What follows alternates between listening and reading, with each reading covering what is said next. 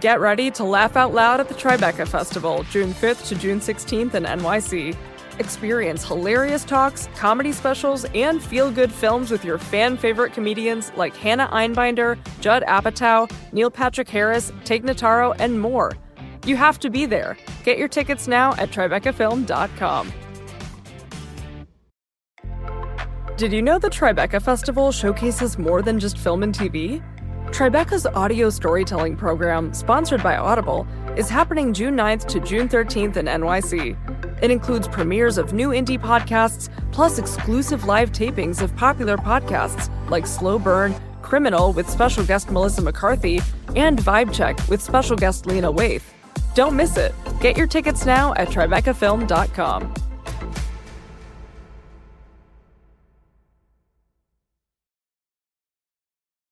I think that this is an attempt to create a new kind of base, an enraged, grieving base, which will always think that the election was stolen.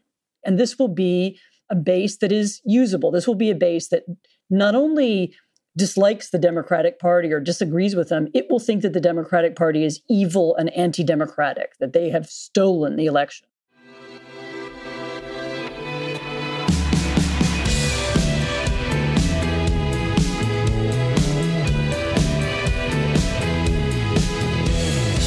Hello and welcome to the Ezra Klein Show on the Vox Media Podcast Network. So today is Tuesday the 10th. It is 1 week since Election Day. It is 4 days since most of the networks called the election. Donald Trump has not conceded. He is saying that he won the election, that he won it big, that it was stolen from him, that he's going to fight back. None of which is a surprise. It's what he said he would do. It's what he said he would do in 2016. It's what he said he would do in 2020. And he's doing it. But he's gone further than that. He is executing a purge of top officials in the military, beginning with Defense Secretary Mark Esper. If we saw this somewhere else, we would know what to call it. That this coup attempt will probably not work does not mean it is not important, does not mean it is not dangerous, and does not mean it cannot work. The fact that it is being carried out farcically and erratically and ineffectively, it doesn't mean it's not happening or that it won't have consequences. And in fact, the fact that it is being carried out so farcically, erratically, and ineffectively, but has captured the Republican Party so completely, makes it in some ways a more dangerous signal of where our political system really is and how vulnerable it really is. I want to say this so clearly. What has chilled me in all this is not Donald Trump, never Donald Trump. He is acting exactly as I expected him to. He is always acting exactly as he promises to. It is a rest of the Republican Party. Republicans have taken overall two strategies in response here. One is to wholeheartedly endorse Trump's claim. Senator Lindsey Graham went on Fox News to say Trump shouldn't concede, and Democrats only win elections when they steal them. Lindsey Graham knows better, but he is fully bought in. The other strategy we've seen is to make these carefully worded statements that signal a kind of emotional solidarity with Donald Trump without fully endorsing his claims of theft. Vice President Mike Pence, for instance, tweeted, "I stand with Donald Trump. We must count every legal vote." And the trick, of course, is that's not what Trump wants done. It's actually what the Democrats want done. So Pence there has a way of walking the line. And that's what a lot of Republicans are doing right now. And there's a reason they're doing it. They think they need the energy of Trump's aggrieved, angry base and the support of Trump himself to win, among other things, the Georgia Senate runoffs. Nobody wants to be a Republican, an elected Republican, at odds with the Trumpist base. Indeed, in Georgia, the two Republicans running for Senate, they've called for the Republican Secretary of the state in Georgia to resign because of something. They've not substantiated any electoral malfeasance, with the exception maybe that Trump lost. But that's enough. That is itself a kind of electoral malfeasance. That is the failure. The mark of an election that was well conducted in this country right now to the Republican Party is that a Republican won it. All these Republicans out there saying the media doesn't project winners. They're not saying that the projected winners who are Republicans in Senate and House races are not real winners. They're not saying that those same ballots that elected Republicans to Senate and House seats were stolen or cheated or somehow fraudulent. The mark of a well-conducted election right now to the Republican Party is that they won it. This is so dangerous. It is so dangerous. However it ends, we've seen both in the past 4 years and in the past 4 days how swiftly and easily the Republican Party will coalesce around an authoritarian demagogue, how much it will burn on the altar of short-term electoral self-interest. And so even if Biden takes the presidency as planned, as expected in January, none of this is truly over.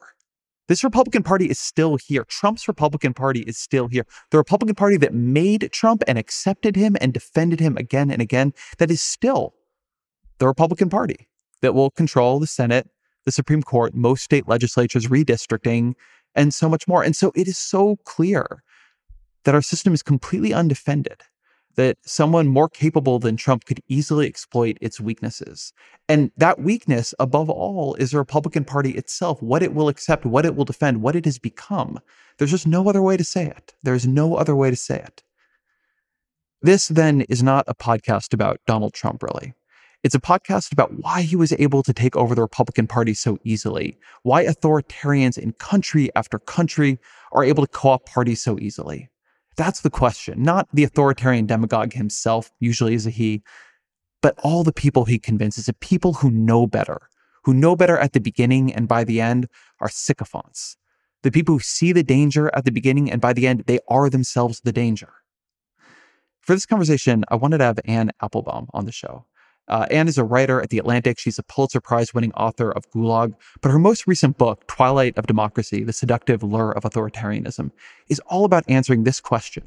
What makes authoritarian demagogues appealing to people who otherwise and in other contexts thought themselves patriotic defenders of liberal democracy? What makes some other people resist those lures? Her background is in Eastern Europe, where the experience with these weaknesses has been sharper and more complete and more grievous. But that's given her a particular clarity when viewing America, because she doesn't come with some of the myths and the inability to imagine how it could turn out another way that we have here. As always, my email is EzraKleinShow@Vox.com. Here's Anne Applebaum. Anne Applebaum, welcome to the show. Thank you for having me. So how do you think what Trump and the Republican Party are doing right now, saying right now, how would we cover it and understand it if it were happening in another country? If this were happening in another country, we would be talking about a populist authoritarian seeking to create disillusion with democracy in his country in order to have a base of voters or supporters who would help him return to power. But I don't think we have to talk about it as if it were in another country. I'm very happy to use the same language that I would use if this were happening in, Brazil or Argentina or anywhere else. And I'm happy to use it in the United States. Yeah, I think this is important. So I wrote this piece over the weekend about this, and it began by looking at this explosion of pieces that happened over the past 4 or 6 years. Joshua Keating at Slate popularized the form of if it happened there, and people would write about, government shutdown or a riot or a police execution or some of the terrible things that have happened here using the tropes of foreign coverage. And one of the points I actually made in my piece is exactly what you just said, that we have to be uncovering these things as if they are happening here. I think that Americans, and I would include myself in this, have had an implicit exceptionalism in the way we understood our country's immunity to some of the political trends and dangers that afflict other countries, as if authoritarianism can't happen here, as if our parties can't turn against democracy here. And that just no longer seems true. Is it time for Americans to be disabused of the idea that there's any special protection to our system or our political culture? So this is a conclusion that I actually came to several years ago. And it was partly through the kind of, agonizing personal experience of living in Poland, which is where I lived part of the time. I'm married to a Pole. He's a politician, former foreign minister. Watching one of the political parties here become a populist authoritarian party, watching it try to undermine democracy, undermine the courts, undermine the media once it came to power, and then glancing over at the United States and realizing that I was seeing many of the same things. It would make, of course, sense to nobody except me to say that I actually saw the story the other way around. It wasn't that I was looking at Poland as a foreign country. I was looking at America as a foreign country from Poland. I thought, well, that looks exactly like things that I've seen here in the past. But yeah, I think you're absolutely right. I think it's not just American, it's partly American exceptionalism. It's also partly our incredible luck over the past 6 or 7 decades. We had a stable democracy. We had an expansion of prosperity. We were the leading country in the world. Others were following us. And we somehow came to assume that it was always going to be like that. And just because it had been like that for 60 or 70 years, it would go on indefinitely. And we forgot that, even in our own history, we had previous moments when democracy was in doubt, and we had a civil war.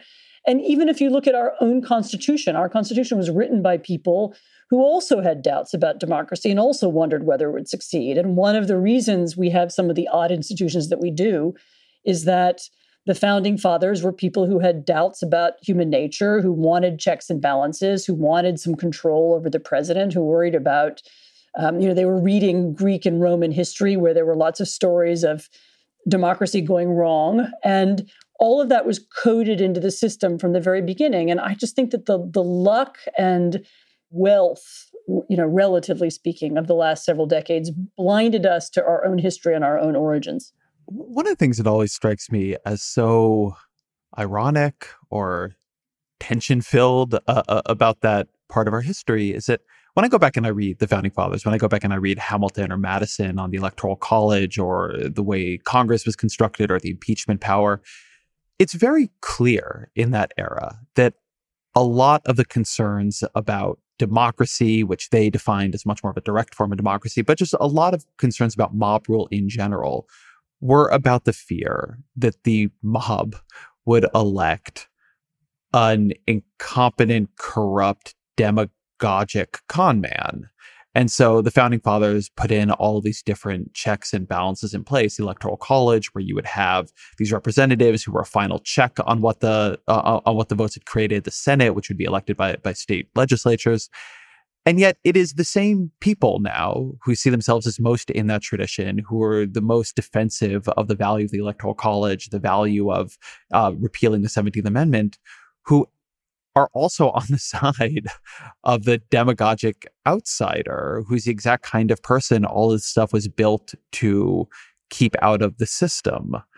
It just strikes me as a very sad, a sad way for all that to end up. I agree with you. I mean, one of the things that I'm always bemused by when people talk about the Electoral College is that they've forgotten what it was originally supposed to be. It was supposed to be a bunch of elite, kind of lawyers and politicians in states who would have a look at the people's choice. And if the people's choice was unworthy, they would then discard him. And that was kind of the original idea. In fact, I don't think it ever really worked that way. And from the beginning, it was dysfunctional. So you're right that people have forgotten that was the origin. But you're also pointing us to a bigger story, which I think has even broader implications, which is to do with the Republican Party having, not just turned away from the bits of the Constitution that it used to celebrate, but the policies that it used to celebrate, the rules about character and the personality of the president that it used to celebrate. Almost everything that it stood for over the last, 20, 30, 40 years have been abandoned with amazing speed in the last 4 years. There's a buildup to that. It didn't happen overnight in exactly that way. But yes, the giving in to a demagogue is only the beginning of the story. So as a signpost for this conversation for folks listening, I want to say this clearly. I don't find Donald Trump very interesting in this story. I think what he is known. He's always been there historically. He's a very familiar type. What I am interested in is that question of the Republican Party, of how quickly it's fallen to somebody who, and we'll talk about this later, doesn't even strike me as having presented the hardest of imaginable tests. But it's one reason, and that I was so interested in your book as a commentary on this moment, because so much of the architecture of that book is about watching friends of yours, people you admired and respected, people who you were arm in arm with in fighting against tyrannies and strong men and trying to move towards liberal democracy, become functionaries in populist right authoritarian parties, often become authoritarians themselves. What have you concluded about what separates the people who end up as dissidents in those moments from those who become functionaries in them or accommodate themselves to them? So I actually, first of all, I agree with you. I don't think Trump himself is personally very interesting. And my book is not about autocrats. It's about the people who work for them, who create them, who sell their myth and their legend, and who promote them. And one of the reasons I wrote about them, as you say, is because some of them in some countries are people who I know. And so it seemed like I had some insight. I mean, both in that book and in a couple of articles I've written on a similar theme in The Atlantic, I've tried to stay away from sweeping, vast generalizations. They are all like X or they are all like Y. There's a famous historian of Vichy who once wrote that he would have to write, he could never write a book about collaboration. He would write about collaborationisms, because people's path towards this kind of political change is so different depending on their personality and background and their interests. The only sentiment I think that you can say that links them, and here we're talking about people who were once part of the center right, or in my case, the anti-communist movement in Poland, or Reaganism or Thatcherism, and who began to change in a different direction over the past decade or so. The one thing that does tend to link them is disappointment. So these are very often people who are disappointed, and they are almost always disappointed with their society, whether it's the dullness and superficiality of modern democracy, whether it's the demographic change that they don't want or like, whether it's the decline in morals and values that they see all around them, whether, in the case of Britain, it's the England's loss of its voice in the world and its reduction to a medium-sized country that acts together with other European countries rather than striking out on its own as it once did. So it's a feeling of loss or disappointment. And sometimes it's quite an extreme form of disappointment. It's a kind of despair. My society has ended. And I wrote a little bit about someone who was a friend of mine, Roger Scruton, who was a British philosopher, who wrote a really extraordinary book about England, his country. He's English conservative writer. He wrote about England. He wrote I'm writing an elegy to my country. I'm writing about a country that has died. I'm going to tell you about the values of the country that used to exist. In other words, he's someone who had already moved beyond the idea of decline or decay and to the idea that it was gone. And I think anybody who has that view of the contemporary world, that it's over, it's finished, my civilization is dead and gone, my society is decayed, that view leads you almost inevitably into a kind of radicalism. And you can have that view on the left too, by the way. This is not necessarily at all unique to the right. It's just that I wrote about the right because that's the piece of it that I know. But if you have that feeling that it's over, then why wouldn't you try to smash everything? If everything's a disaster, if civilization is dead, if morality is declined, if traditional values can't be recovered, then you might as well have whatever you want to call it, the Flight 93 election, or the let's change the system, or let's replace the elite with a new elite. Those are all the same kinds of sentiments. So, but it plays itself out in different ways. You can find people who are also personally disappointed. So whatever it is about the current political circumstances isn't good for their careers. And sometimes that's a factor. They see that by aligning themselves to a movement, they can, become more popular or make more money or have more power. And sometimes that's it. And sometimes it is quite philosophical. My civilization is dead, and I'm now going to be part of smashing it. And that's usually the link that you find, particularly on the most radical part of the right, as well as the most radical part of the left.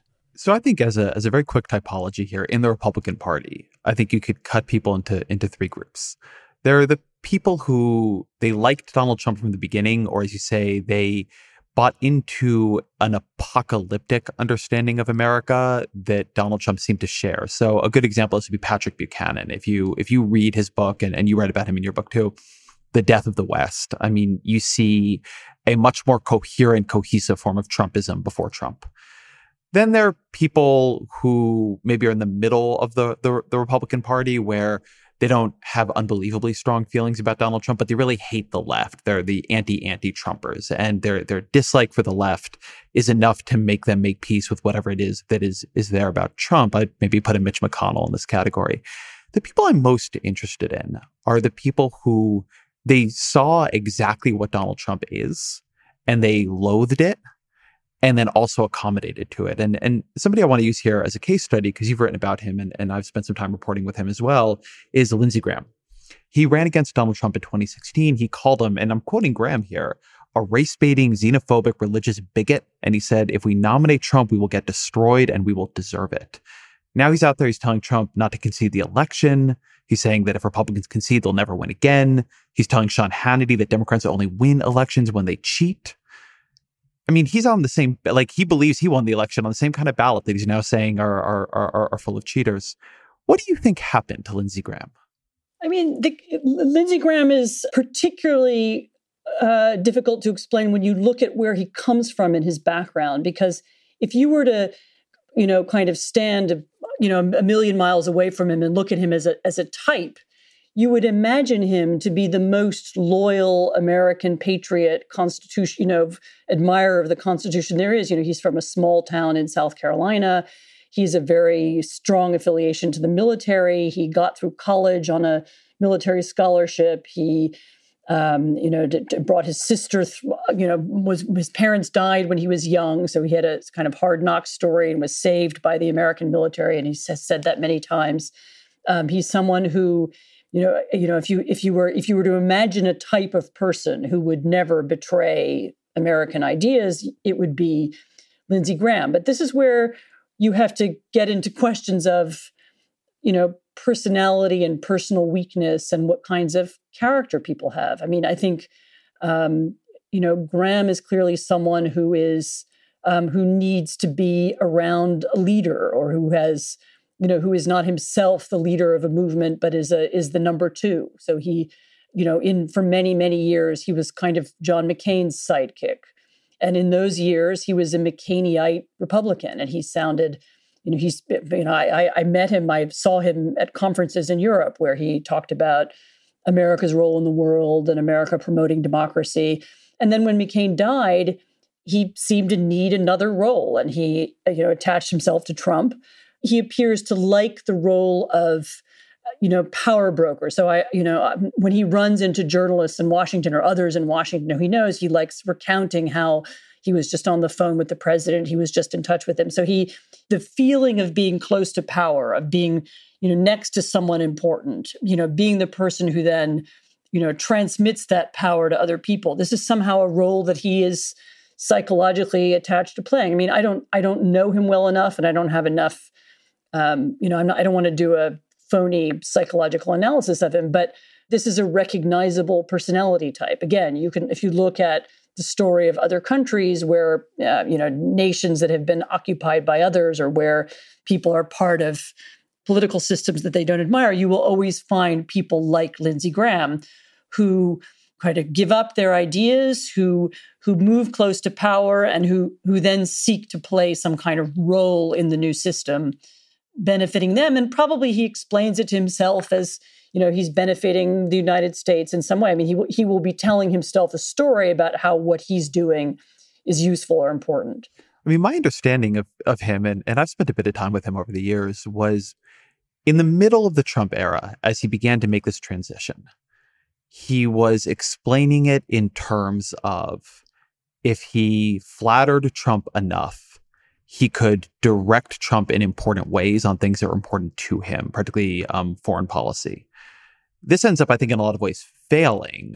Take the abandonment of the Kurds, which was a huge blow to Graham in the way he thought. But he does try to become this advisor to Trump. And as I understood it from him and people around him at the time, there was a certain level of just realpolitik about that. And then slowly, it clearly became something other than that, that he made a series of decisions that narrowed the space, but then at some point there was no space left. And then he began to look at things through new eyes. He was very radicalized by the Brett Kavanaugh hearings. He's out there telling people that the thing about the left is they hate us. All those smart people out there, they hate us. That he feels very embattled. And something that you emphasize in the book is the way that cooperating with a regime like this often is a product not of one big decision, I'm going to change sides, but of a series of small decisions, a series of small accommodations that eventually you wake up and you're on the other side. The people you're listening to are on the other side. You've made enemies with the people who used to be your allies. And so the whole world ends up being different. And I'd like to hear you talk a little bit about that, the way it is a series of small decisions, not one big one, that ends up seeing parties and people accommodate to something that they would have rejected just a couple of years before. So there's actually social science studies of this, and usually it's done in the form of examination of corruption inside companies. So how do people come to go along with corruption, if their company is carrying out some kind of scam? And the studies do show that it's always a step-by-step process. In other words, you accept one aspect of it. Okay, well, everybody else is keeping double books, so I can too, and that's just what people do in this company, and it's normal. And then the next step is I'll do this transaction in cash and I'll keep it in the drawer, and I'm still a good person, I'm still a good worker. I'm doing this to help my company stay out of trouble or keep its head above water. And as each step becomes normalized, as people get used to the situation, then they can take the next step. And this is very, very similar to what happens in occupied countries. And I'm not saying that, the United States is Vichy France or the United States is occupied East Germany, but these are useful parallels to look at because they show you what human psychology is like when someone is working inside a system, whose ideology they previously disagreed with or disliked. And you see the same kinds of patterns. I wrote about this I wrote a book about Eastern Europe after the Second World War and the Sovietization of Eastern Europe. And I found these very specific examples. I mean, for example, you can look at a printing press in East Germany after the war. A law is passed that says the printing press is not allowed to print anything except what's, been decreed by the central plan. And so the head of the printing press, who has, a mother in the hospital and his wife is, ill and his children need to get to university and so on, decides, okay, well, so if that's the rule, then I'll go along with it. And I won't print the dissident pamphlet that my friend wants me to print because, it's against the law. And then, and he makes these decisions always with the feeling that he himself is a good person and a good citizen. And he's making a decision, that takes into the interest his wife and his mother-in-law and his family and so on. And his, and he never has the sense that he's doing something immoral. But, when everybody at every printing press in all of East Germany takes the same kind of decision, eventually the only things being printed are, the books about lauding Stalin and the German Communist Party, and all kinds of other literature eventually disappears. And something like that also happened inside the Republican Party, namely that people who thought of themselves as patriots, as good people, as politicians working in the interest of the United States, made small decisions over time, each time reminding themselves that what they were doing was for the good of the country. It was for, they were, as you said, like Lindsey Graham, I'm here to make, I'm going to, guide Donald Trump in the right direction. And then at each stage, the situation becomes normalized, eventually Lindsey Graham came to see any of his opponents as, anti-American, radical leftist socialists, whom he had to, he probably still thinks that he's playing the same role, that he's a good person fighting for American values, even though what he's doing is almost precisely the opposite of what he said he would do or the kind of person that he was 4 years ago. The Ezra Klein Show will be back after a short break.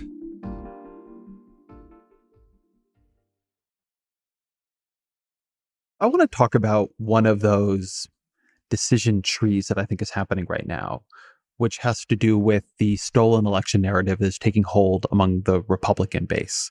And so Donald Trump, who knows what he really believes, but he is certainly saying outright in all caps that he won the election and it has been stolen.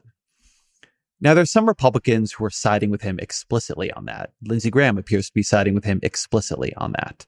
But many of the others, if you read them more closely, they're doing something that I would describe as signaling emotional solidarity with that, while not quite buying into it, but not saying anything that could be that would actually interrupt it. So I'll read a Marco Rubio tweet here. The media can project an election winner, but they don't get to decide if claims of broken election laws and irregularities are true. That is decided by the courts and on the basis of clear evidence and the law.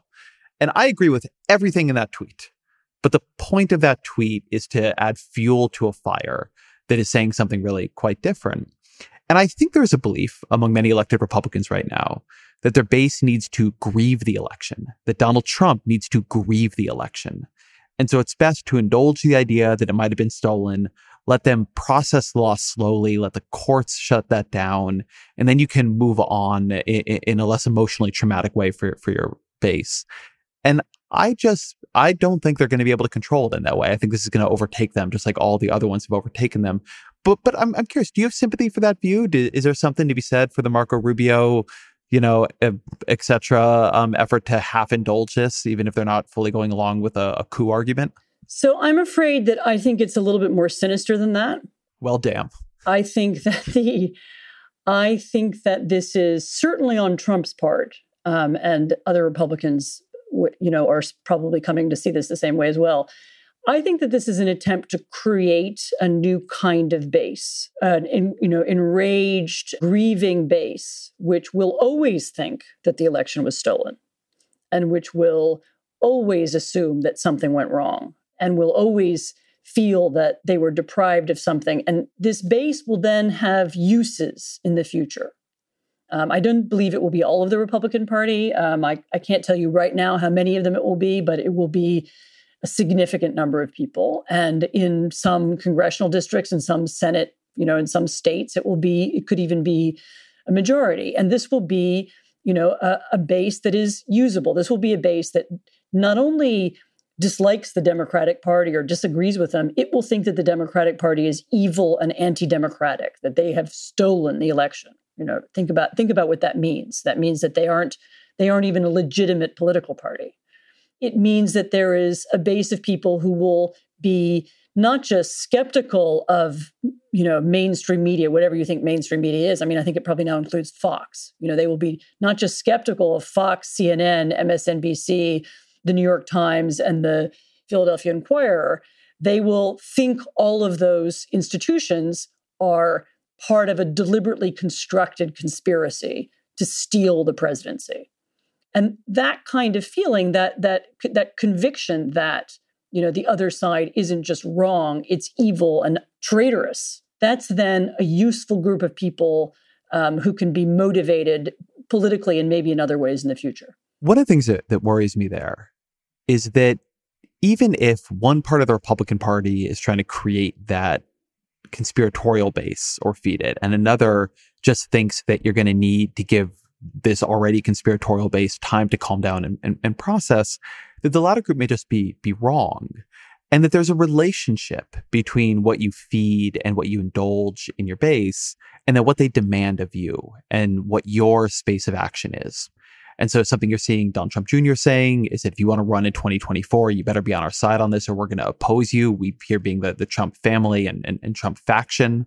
Something that you see in the Georgia runoff is now the two Georgia Republican Senate candidates are calling, for no obvious reason, for the Republican Secretary of State in Georgia to step down over an election that does not appear to have had obvious malfeasance in it, right? They don't have any evidence that anything went wrong. This appears to be how they think they're going to whip up their base. Mitch McConnell seems to believe the same, given reporting. Republicans now believe that if they're going to win those Georgia runoffs, they need to harness the energy of a base that believes the election has been stolen from them.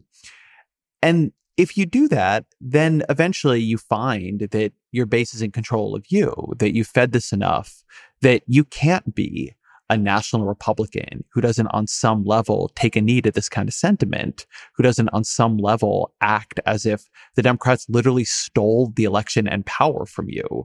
This happened with birtherism before. It happened with Trump himself. It happened with parts of the Tea Party. There's always this effort. Republican leaders, I think, often believe they can harness this energy in the short term for themselves and then shut it down if it gets out of hand. But they've shown no ability to shut it down. Now, maybe they don't care because they do end up winning some power out of it. But I mean, that's how you get something like Donald Trump, which is not, I think, their preferred outcome. I'm curious from what you've seen in Eastern Europe or elsewhere, how you think about that relationship between base and leadership, and how much what the leadership feeds the base ends up being something the base and demands of that generation and all the leaders in that party. So I agree with you. And I mean, I think to some extent this has already happened in the United States. And you can even see this sort of wannabe moderates like Senator Ben Sasse, even to some extent Mitt Romney, although he's been braver than almost everybody else. You see them now trying to kind of negotiate with their base and find a way to talk to, this conspiratorial mob who they now need to have vote for them. You could even see it a little bit in the famous McCain concession speech from years ago when he began thanking Barack Obama and people started booing and he said, no, calm down. I mean, this is something that's been going on for a long time. Look, in Poland, we have a fascinating phenomenon right now where the radical base of the Polish ruling party, which is a national populist party, and it's not even the majority, it's a minority of very fanatical Catholics, has now just pushed the ruling party in a direction that it didn't necessarily want to go. So the ruling party I won't bore you with all the details, but the ruling party changed the abortion law. In Poland, the abortion is basically illegal, but they changed the law even further so that women who were going to give birth to very malformed or even dead babies will have to carry the births to term. And this caused a huge backlash and mass demonstrations all over the country. And some inside the ruling party wanted to move back from this. But I think they now can't move back from it because they've now spawned a group that's even further to the right and even more extreme and even more fundamentalist. And they're now seeking to make sure that they accommodate that group so that it stays within their coalition. So yes, absolutely, the problem of losing your base or encouraging your base in fanaticism so that it pulls you even in directions you don't want to go is something you can absolutely see in other countries.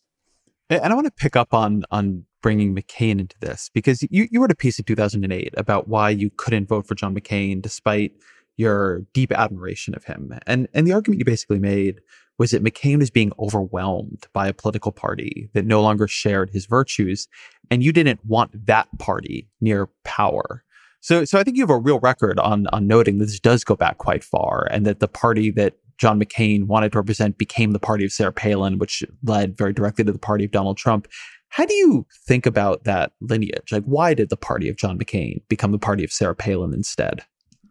I mean, I think you need to start even farther back. You need to look at the Republican Party's record on race. You need to look at the Republican Party's means of communicating with its followers.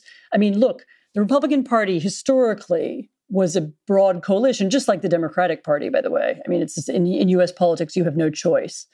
And the Republican Party was a coalition that contained everything from cold warriors to people who wanted to promote democracy around the world, to Southern racists, to country club Republicans in New England. It had this broad map of people who lived underneath this umbrella together very happily. It's hard to imagine now, but George W. Bush, when he first came to power, was what was his really big political idea? His really big idea was to reach out to Hispanics and to make the Republican Party the Hispanic, the sort of Hispanic party by carrying out a very bold and brave form of immigration reform. And that was going to be his way of reaching out to the, majority minority America, the new American demographics. Over time, I think what happened instead was that the party failed in some of those efforts. I think the perceived failure of the Iraq War is also part of the story, and the part of the party that supported America's role abroad lost its influence. And the part of the party that stayed the most loyal and was the loudest and was the most supportive remained the part that was attached to however you want to describe it, this white identity politics, politics of grievance, politics of resentment. And that part of the party grew and eventually overtook the others, and and other groups and elements left. I think that last piece is an important part of it. You have a nice piece and in your book, a chapter partly about Laura Ingraham, the Fox News anchor, who's become, I would say, one of the key pro-Trump media personalities in this era. But in your view, sort of started as something different and then took an ideological journey that mirrors the Republican Party. Do you want to talk a little bit about how you perceive her career?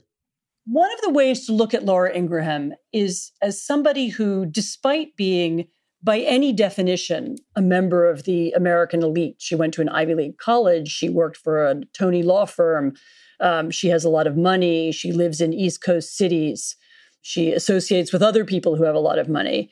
She's somebody who always liked the image of herself and liked being on the outside of politics. And one of the reasons I think Reaganism appealed to her was, again, as a graduate of Dartmouth, she had this, sense I'm part of this, anti-communist movement. I'm going to, we're on the cutting edge of history. We're going to win, and then we've won the Cold War, despite and against the left-wing intellectuals who disagreed with us. And then the trouble was that once having won the Cold War and having, experienced that sense of, I was on the avant-garde and I was right, it then became difficult for people like Laura, and this is, by the way, a very similar story you find in the UK and elsewhere, to figure out what the next cause was. Because what happens after you win the Cold War and after you win the big arguments? Well, then you have to go and clean up. You have to go and be, you have the George H.W. Bush presidency or the John Major prime ministership, where you go and reunite Europe and you rebuild institutions and you expand NATO and you work on these causes one by one and you govern and you rule and you seek, ways to make people's lives better in small ways. But that doesn't give you that same feeling of being on the revolutionary avant-garde and being ahead of the curve and being an outsider who's going to overthrow the system. And one of the things that happened to Laura, and this is a phenomenon you can see across the right in a number of countries, was that the sort of the boredom of the 90s, the Clinton presidency, this period of prosperity, wasn't really enough for them. And they wanted to keep fighting the culture war, and they wanted to keep it going. And they continued to push the envelope and to push against whatever it was that they decided the mainstream felt, and they began looking for new outlets. And Laura herself is an example of something that I was talking about at the beginning, which is also this increasing feeling of disappointment and boredom. Was this really the America that we fought for? We won the Cold War, and now all we get is a bunch of squabbling politicians and arguments about healthcare. We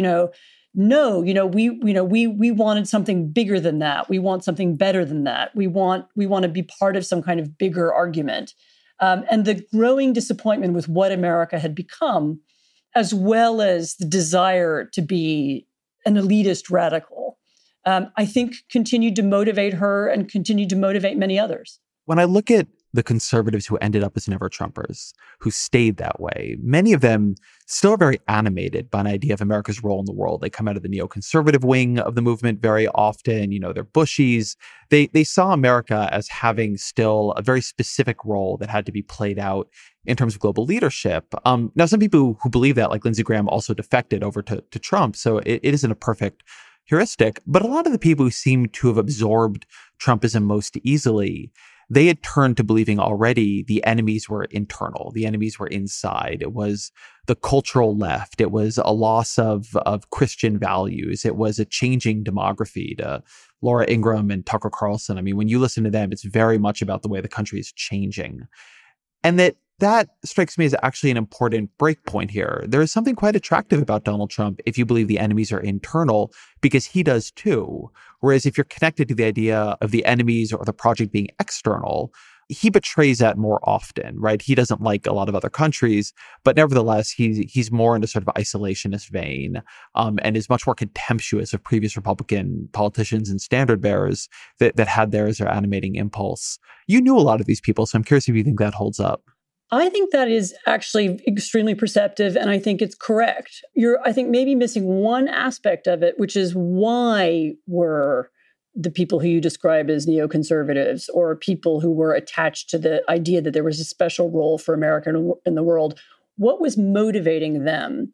And very often it was what was motivating them. And again, these are my friends, and actually I should say me. You know, in this sense, I although I have not been a Republican for many years, in this I have in common with them, was this belief in democracy, you know, as an idea, as an ideal, as something that America could help share with other countries or could help bring to the world, not necessarily, you know, in fact, usually never by, you know, through invasion, but more through the power of example, through the kind of role that we played during the Cold War in Eastern Europe, for example, which I, you know, witnessed and remember. And if you're attached to the idea of democracy, if you think that that is the thing that makes America special, then Donald Trump was an abomination and remains an abomination because, you know, what he is, what he seeks to be, you know, the way he maintains power is through undermining the faith that Americans have in their own political system. And this beginning with birtherism and continuing now with the fake story about stolen elections. If you look at the so-called Never Trumpers, you'll find often that that's the distinction, is that people who were attached to the idea of democracy are the ones who just were never able to, were never able to accept Donald Trump. I mean, if for you it was all about American power and the military and realpolitik, then maybe you felt a little bit differently about it. But if what you were really interested in was democracy, then Donald Trump was just never, ever going to be acceptable to you. On that very specific note, I've been doing myself a lot of interviews in the past week or two, and I find that I keep being out of emotional step with the people I'm talking to, because this may be changing now as the Republican Party coheres around the stolen election narrative. But I have found this whole era, and even in many ways this election, really depressing. And the reason is that Donald Trump doesn't strike me as a difficult challenge. He's not a competent autocrat where you have to choose between effective governance and your liberties. He's not a strategic autocrat who hides his narcissism or his nepotism. He's not a beautiful speaker who cloaks his lust for power in glittering ideals.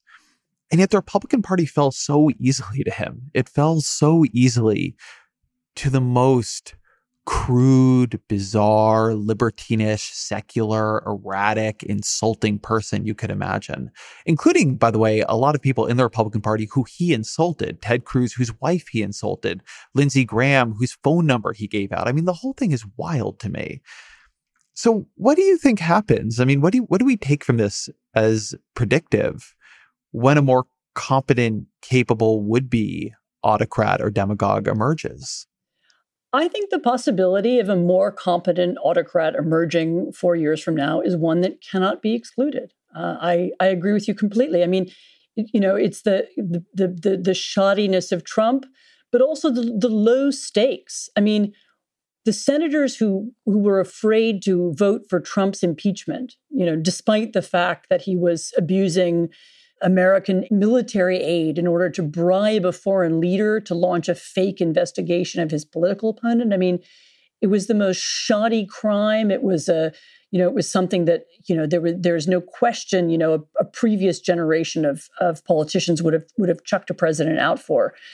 You know, what was at stake? You know, they were going to lose their Senate seats and they might end up teaching at Harvard, you know, or they were going to suffer a little bit in the polls, or, you know, the president might attack them on Twitter. I mean, it wasn't like they were going to go to prison, you know, or they were going to suffer in some real way for defying the president or for doing the right thing, you know, and yet all of them went along with it. So I agree with you. I mean, I think that we very badly underestimated in the previous decade, probably, how weak some of our political institutions are, certainly how weak the political parties are. How they no longer serve as filters for extreme ideas, but also how little faith Americans had in their own system. A fairly recent poll showed that 20% of Americans, when asked, say that they wouldn't mind living under military dictatorship. That's a lot of people who no longer have that much faith in our political institutions and how they work. It's a longer conversation than we probably have time for today to understand why and how that happened. And there's a role that was played by changes in the media and social media. There's a role that was played by the financial crisis. There's a role that was played by politicians themselves. But are Americans prepared to accept some kind of autocrat? I mean, I think, unfortunately, the experience of the last 4 years, and even, as you say, of the last week, shows that many of them are. The Ezra Klein Show will return after a quick message from our sponsors.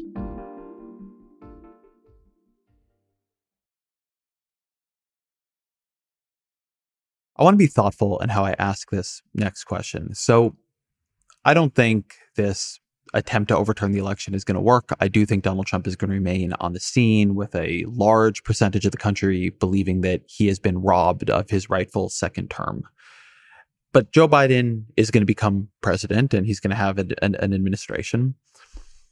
And I really wonder if there is anything the Democratic Party, and I really mean here the elected Democratic Party, not people on Twitter, not just activists, not, media figures, but there's going to be a president and a party in power. If there is any approach to governance that can begin to calm some of this on the right. And one reason I'm pessimistic, to be blunt, is that I think Barack Obama is very much the kind of figure you would imagine to do that. He's somebody who believed in the legitimacy of disagreement. I think he did try in his ways to reach out. I'm not saying he was a perfect politician, but I don't think I think he's somebody who thought hard about polarization and tried to be cautious with it. And yet he leads to Trump in part because of who he is and what he represents about a changing America. But given your experience watching, Eastern European countries that have both had better and worse trajectories towards or away from a liberal democracy, I'm curious if there are lessons you take from this for the center left or even center right parties to be successful. Are there pitfalls to avoid? Are there things that seem to work, short of giving up on your entire governing agenda and handing the keys over to Mitch McConnell? So I think there are lessons from Europe, not necessarily from here in Poland, where there hasn't yet been a successful coalition that has ousted the populist authoritarians here. A really interesting, and it will sound odd, it's a very different kind of example, is Greece. And so Greece is a country where you had the opposite problem, namely you had a radical left party come to power. And this is at a moment of terrible economic crisis, catastrophe. I mean, really, millions of people unemployed. We won't go into the details of Greek politics, but it has been replaced instead by a very centrist party, which now has returned Greece to a completely different kind of conversation. And the lesson there, and the lesson in a lot of other places where the support for anti-democratic and anti-pluralist populist parties has gone down, is that very often the best way to fight this kind of culture war populism is not even to deal with it. In other words, don't take it on. Don't fight the culture war at all. Instead, do real stuff. So whatever it is in the given place, fix the roads or work on healthcare or focus on real things that people can see. And this is, by the way, how a lot of people have won election campaigns against populist parties as well. Instead of arguing about, the fate of Christian civilization and the brown wave that's going to overwhelm us, instead talk about, how do we reduce the number of cars on the road so that the traffic isn't such a big problem. I mean, I'm now exaggerating to make a point. But if you can get the conversation back to stuff that actually affects people and they can see, then you have a better chance of first of all, of winning elections. This is one way to win against populists, but then also of calming this, and ending this polarization once you can take power. I mean, if you can just get people to focus on real things and not the culture war, you can get ahead. The difficulty now, and this is one of the things I'm most worried about, is that I actually think, I don't know whether he's thought about it in these terms. I suspect that Biden intuitively understands this. I mean, this is why the first thing he did on Monday after the election was to announce his COVID committee, and he will be starting to negotiate his economic program right away. So the first things he did wasn't to respond to Trump in some loud way and bang his chest and say, I won the election, I won it, I didn't steal it. Instead, he immediately pivoted to real things. So I think he understands this. The thing I'm worried about is that without the Senate, it is going to be very, very difficult for the Democrats to actually deliver on any of that stuff. I mean, I know the administration will do what it can from the White House, but the really big, deep economic changes that need to be made in a number of spheres, I fear the Democrats won't be able to do that, because the way to shift the conversation would be through real actions. Whether that will be possible or not, I just don't know. This is my concern as well, and I don't think it will be possible. I mean, there are two questions that it brings up. So one, in the absence of being able to move forward on governance, and this is an argument I make on the show and in my pieces now all the time, symbolic politics takes over. If you can't argue over the bill actually moving through Congress, over whether the outcome of this healthcare reform was actually a good outcome, then what's left to argue over is the meta structure of politics. It's like random things that people found in a local newspaper that, that now they want to argue about as a cultural flashpoint. It's the war on Christmas. It's like there's a real vacuum created by an institutional structure that cannot govern. You just end up trapped endlessly in arguments because you can't govern enough to move forward towards any evaluation of results. And so this then gets to this question of defection or complicity. Some of the Republican senators who I think have been most laudable in this period, not that I've agreed with everything they've done or anywhere near it, but have tried to remain Republicans, not Trumpists, right? And I would put in that category, obviously, Mitt Romney, but certainly still a Susan Collins, certainly Lisa Murkowski, and there are a couple others. I mean, there are people like Lamar Alexander or Pat Toomey, and Toomey's retiring. I mean, in 2022, Alexander is retired this year. They are going to have a choice to make about whether or not they defect from the Republican Party strategy of obstructionism in trying to make Biden a one-term president and win back in 2022, or whether they want to make it possible to move the conversation over to these kinds of negotiations. And I'm very pessimistic about this. I mean, everything in my work suggests it won't happen, right? That's basically what my book is about.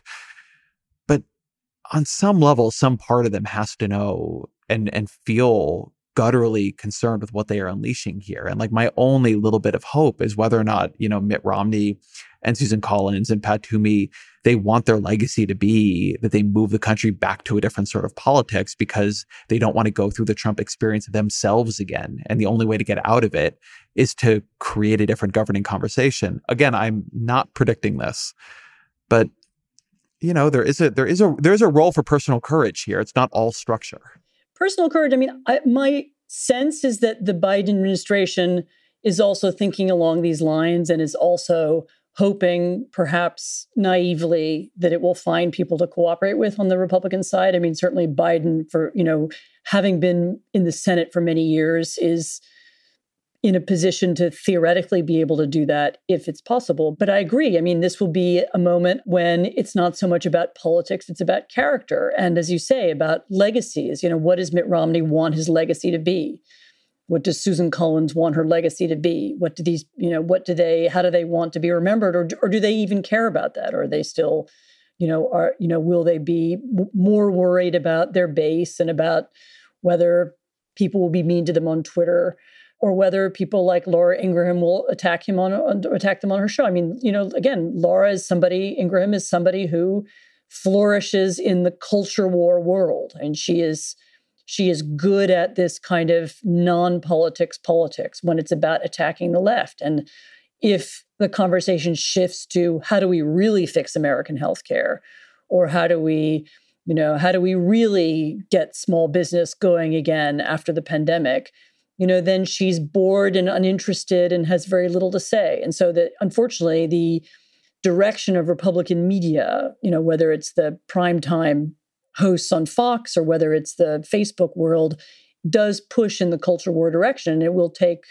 both courage and effort and real perseverance for a few Republicans to do something different. I think that's a good place to come to a close. Let me ask you, as always, a final question here, which is, what are 3 books that have influenced you that you would recommend to the audience right now? So I thought about that question and I decided to be honest. And I'm going to tell you what I've actually been reading for the past couple of months while watching the United States melt down. And these aren't kind of hard political books of the kind that you write or even that I write. I've been reading fiction. One of the books I read recently that was revelatory, I'd read it in college and I've just reread it, is Absalom, Absalom, which is William Faulkner's famous novel. It will remind you of what the American South was like not that long ago. It's a convoluted Gothic story of a plantation owner in the South and the fate of his family and so on. But it's a harsh, sharp reminder of what that world really was like within really the memory, in our memory of our grandparents. Similarly, All the King's Men by William Penn Warren, which I'm now about a third of the way through, also rereading. A great book about American politics. It's about the life of Huey Long, who was our first really big modern populist Louisiana politician. It's a novel loosely based on him. Again, a generation or two ago, what was politics like in Louisiana? It will remind you, where we come from. The third book is Gilead by Marilynne Robinson, which is a lovely, very subtle book about the American Midwest that touches on a lot of the issues that we hear about every day in politics, race, the role of religion in society, the way traditions and family life have changed in America. But it does it from the perspective of a few ordinary people. And it really will make you look at American politics with fresh eyes. I love those recommendations. And I'll just note on Gilead that I can't second that enough. And Marilynne Robinson was just on the show about 3 weeks ago, one of my favorite episodes of the year. And if people haven't heard it, they should check that out as well. Anne Applebaum, thank you so much for being here today. Thank you. Thank you to Anne Applebaum for being here. Thank you to Roche Karma for researching, to Jeffrey Geld for producing. The Ezra Klein Show is a Vox Media podcast production.